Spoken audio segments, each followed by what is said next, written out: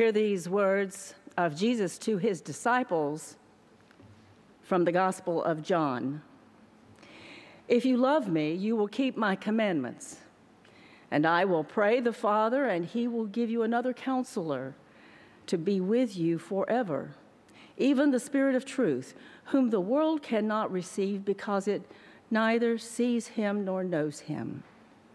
You know him, for he dwells with you and will be in you. I will not leave you desolate. I will come to you. Yet a little while, and the world will see me no longer, but you will see me because I live. You will live also. In that day you will know that I am in my Father, and you in me, and I in you. He who has my commandments and keeps them, he it is who loves me. And he who loves me will be loved by my Father, and I will love him and manifest myself to him.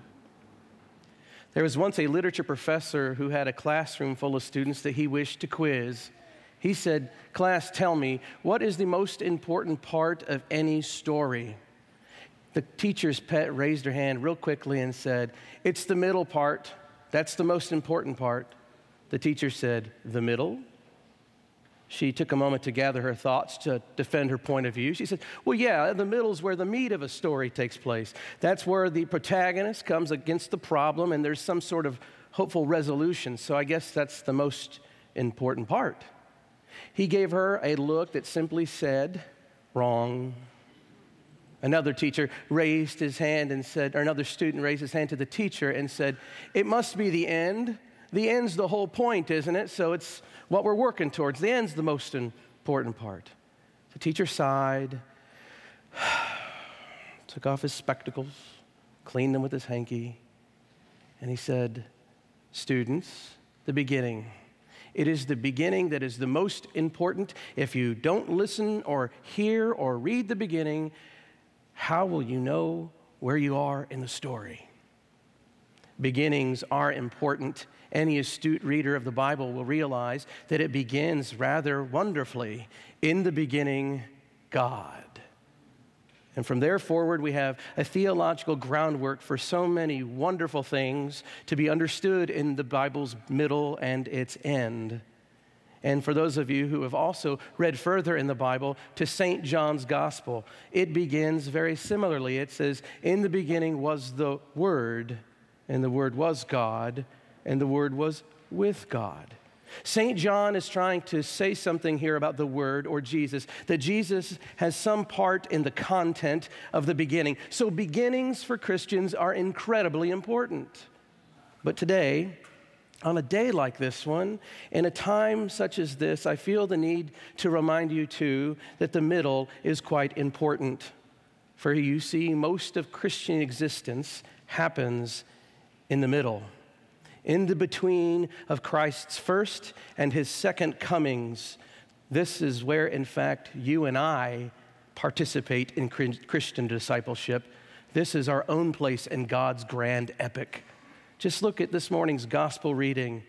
In it, Jesus prepares his followers for a certain inevitable truth. In a moment's time, imminently, Jesus tells them, our physical fellowship will no longer be like it is now. He tells them there's coming a time where I won't be with you in body. You can read more about that in verses 15 through 17. But in preparing him for this new reality of discipleship, Jesus imparts upon them a foundational commandment that they can put in the bank. He says, "If you love me, keep my commandments." Pretty straightforward. But it really is a good way to honor a sovereign, especially when a sovereign is not present with the sovereign's people. You've read mythology before, right? And heard the old stories of Robin Hood. The myth has changed over time. One of the tellings that I enjoy the most is, it says that King Richard the Lionheart was a great king over his people. He ruled well and with wisdom and virtue. But he went to go fight in the Third Crusade, and on the crown sat a despot king set somebody who was only to fill it for a time. He was tyrannical, and his name was King John, his little brother. He ruled with a harsh fist, right? He levied huge taxes upon the people, and when they couldn't pay, he threw them right away into debtor's prison. Robin Hood and his merry men subvert King John in all the ways that he inflicts pain upon the people. And whenever there are showdowns, Robin Hood lets them know, you're not living according to the ways of King Richard, your brother. You're not honoring his way of leading us. In this particular telling, King Richard comes home from the Third Crusade, though most historians note that King Richard probably never came home from the Third Crusade. But in the telling I like, he gets the showdown with his little brother and tells him, you were not about my business here. Indeed, a good way to honor Christ is to be obedient to the ways of Christ, even if he's not present physically there anymore. Yet I wonder, did the news of his imminent absence create a bit of anxiety in the hearts of those disciples? It would for me. I would probably abruptly throw my hand up and say, so you're telling me that you're not going to be here with us while we're doing your mission? You're not going to be there to watch over us or to get our backs? That's liable to get us killed. Because, for me, whenever I come up against angsty thoughts, my mind goes immediately to the worst case scenario. But friends, the mission did indeed get many people killed. For it's a dangerous business to proclaim that this one called Christ has been risen from the grave, and it's even more dangerous, especially in the world of empire, to claim that the one who had been risen from the grave was also God made manifest and king. Many did indeed die for this. Oh, and it becomes more difficult because it's not just a proclamation about a few beliefs. It actually came with a new allegiance. You see, the disciples had to say, there is in fact a new king, and there's a new kingdom, and y'all need to come on aboard. Remember, again, time of empire. Yet we're saying that this peasant Jew is the new king instead of Caesar, and we're saying that his kingdom is better than Rome. If that kind of language and talk doesn't get you killed, it at least makes your loved ones, your friends, and your family look at you a bit strange. So the truth is, when new political movements come on the scene, even in our own time, we mostly look at them with a lot of suspicion. I remember at my last ministry, I worked with a lot of young adults, and there was one gal who quit coming to our evening Eucharistic meetings for about 3 weeks, and I asked about where she was, and I was told, well, she's a part of the Occupy movement. And to be frank, not a lot of us knew what the Occupy movement was. This is how early we were talking about this being on the scene. So I drove down to Illinois State University, and I walked onto the quad, and I walked towards the library where I could see people being surrounded by some police tape, and I could hear shouts, and I could hear songs, and then I saw my friend. She hadn't been washed in several days, I could tell. She had been camping out there, and I said, friend, what's going on? What's this all about? I hadn't been reading much up on it at the time. And she says, well, I'm here to show those 1%ers who's boss. And she waved her fist at the business building, which made me blush because at that time my wife was getting her MBA in that same business building. But her friend next to her told me something about socialism, and then her friend over here talked to me about the Catholic worker movement. I sat there trying to get my mind around what was happening with Occupy, but I got to be honest, I never quite did. Nevertheless, as I tried to learn of it, I noticed the world around me just mostly scratching their heads, some criticisms. Oh, but that movement's a bit strange, isn't it? Can you imagine in Jesus' own time, a peasant Jew is king? From a small corner of the empire is supposed to become the head over all empires? I bet people looked at people who proclaimed such things like they were a bit odd, to say the least. But here's the thing that Jesus tells his disciples in the midst of all that anxiety is you're not going to be alone. In this between time, you won't be alone. Look at verses 18 through 21. There he tells them specifically that in this between time of his first and second coming. Jesus' disciples won't be left holding the bag, for they will have a friend. As I noted just a moment ago, the Spirit of God is a friend and counselor, and it's the friend and counselor for disciples who live in that odd time called between. Now, I'd like to consider more out loud with you this between language and what I mean. In Christian theology, the time between Christ's first coming, where he inaugurates a kingdom and its message, and his second coming, where he will come and restore and fulfill and make right all the stuff that he said he would at the beginning, in that in-between time, Christian theology has came up with a fancy word called the saeculum. It is the Latin word behind another word you probably know well called secular.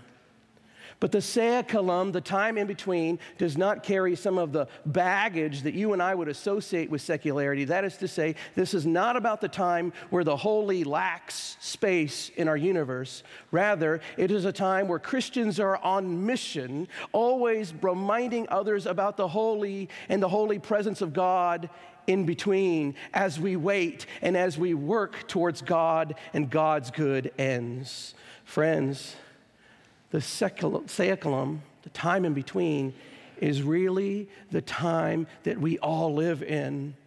It's a time of expectation and memory. It's a time of anticipation and hope. And it's a time where you work, but you don't work alone. Christ reassures his followers in today's lesson that they will never walk their journey alone, for they will be guided by the Holy Spirit. They are led by the providence of the Father. And here's a really beautiful, heartwarming picture. Christ will live continuously in their hearts. This call of living discipleship in the between is one where we're all invited to participate in the triune life of God in full. And we're just simply told over and over again that we won't be left alone. Specifically, verse 21 tells us that people who walk with Christ in the between, well, they will get continual revelation about Christ in their own lives. When you guys read the Bible carefully, the middle, this between time of Christian discipleship is notably difficult. According to scriptures elsewhere, it tells us that this time is fraught with wars, rumors of wars, famines, mass political and ideologically led killings. It also tells us there will be joys as well as sorrows. But I want now for us all to think about how we've lived in this between time and how it's taken shape historically. Some of us here have experienced severe economic depressions. Others, severe and large-scale wars. Most all of us, major and significant ecological damages. Others have experienced different pressures that are different, but they're no less challenging to the faithful pursuit of following Christ. Who is not amongst us, for example, fought and felt the powerful implicit external strains of our calendars? Today, there seems to be little or no room for church anymore, let alone Sabbath rest, under the hegemonic forces of work deadlines, travel sports schedules, play practices, and practice SAT exams. Today's counter forces slyly subvert faithfulness to Christ under the guise of free choice and give your family everything that you didn't have. Trust me, it's good. Being profoundly religious today by outsiders is something that is probably best simply noted as a weird lifestyle choice. I have a friend who was a young mommy, and she was in a mommy's group.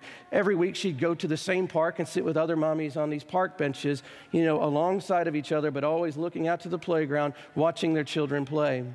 One day, another mommy said to my friend, "Why don't you come over to our son's birthday party? It's on Sunday morning at 10 a.m. But if you don't know this is a thing now. Birthday parties on Sunday morning, it's huge. Well, my friend, she goes, I don't know, guys. I think we're a bit busy. What do you got? You got another birthday party? You got mimosas at the club? No. We got Sunday school and church at 10 o'clock on Sunday, so I don't think we can make it. the other mommies were dumbfounded. One of them is amongst us. And, there was that awkward silence then. What do you say then, right? So one of the moms tried to fill that awkward silence by saying, well, we go to church too, mostly Christmas and Easter, because we're not like weirdly religious or anything. We know. And it really alienated that mommy that time, because life in the middle now, even though it doesn't look dangerous, it is profoundly and dangerously antithetical to Christianity. Being a disciple who loves Jesus by following his commands in the time called the between of today, it's still a thankless task, and it's one that is kind of rendered without having much power to it. My wife's Aunt Diane went into a grocery store in Advent season, and on her way out, she said to the cashier, "Merry Christmas," and that cashier said to her, "Have a blessed day." Meanwhile, the manager heard this and ran over and dressed down the cashier. "Never will you ever again say anything so offensive as 'Have a blessed day,' 'God bless you,' or 'Merry Christmas.'" My Aunt Diane and this cashier appeared odd today. Well, friends, that's just saying the least of it all. Because the truth is, the nature of our life in the between is profound, and its vocation is deeper than any words I can offer today, because Christians are called to simply be weird. We're called to do the strange thing of stepping in front of an assailant with a gun and a possible victim. We're called to bring in the unlovable into our homes. Bringing in the unlovable, unwanted ones and starting hospitals was just one way the ancient church in the Roman Empire appeared weird at first place. We are to keep that work up. We are to be caring for the least, the last, and the lost. And friends, we're even called to share our resources. We're called to all sorts of strange things when we come to the form of Christian discipleship we call in the between. And it's weird because it calls us to mission, and that mission is thorough. It has total claim over our lives. If you want to go forth from here today and feel really weird in the between, just become ordained as a minister, priest, or pastor. You guys are welcome to the weird people. You'll go to dinner parties and you'll be talking with people, and they will finally say to you something like, "What do you do for a living?" And you notice you haven't told them because you didn't want to. And you will learn how to grimace on the inside so no one sees it on your face. And then you will say, "You are a priest, a pastor, a minister." And then they will say this. They will go, oh, my dear, I'm so sorry for my crass language earlier. I'm so sorry." Or they will try to very politely pivot away from your conversation to another one. Bring someone in so you can't evangelize them. Well, we are ordaining too for specific vocational ministry today, but let me tell you this. You don't actually have to be ordained in a church and wear a stole to be a priest in God's kingdom. We're all called to be priests of God's kingdom, which means we're all called to make Jesus known. And we're all called to bring God's ways to bear on the world around us. That'll make you weird in this between time as we wait for Jesus' second coming, but finding our inspiration from his first coming. But that is the time in which you live. That is your place in the story. It calls you to priestly mission. And our missional lives fit really thickly into the Bible's thick middle, in a time where no one promised you things would be easy. But you were promised that you wouldn't be alone. As long as you love God and keep his commandments, the friend of God, the friend of us, the Holy Spirit will be with you. So I bless you all, and you too in particular, to go forward in this in-between moment in the strong name of the Trinity, Father, Son, and Holy Spirit. I bless you.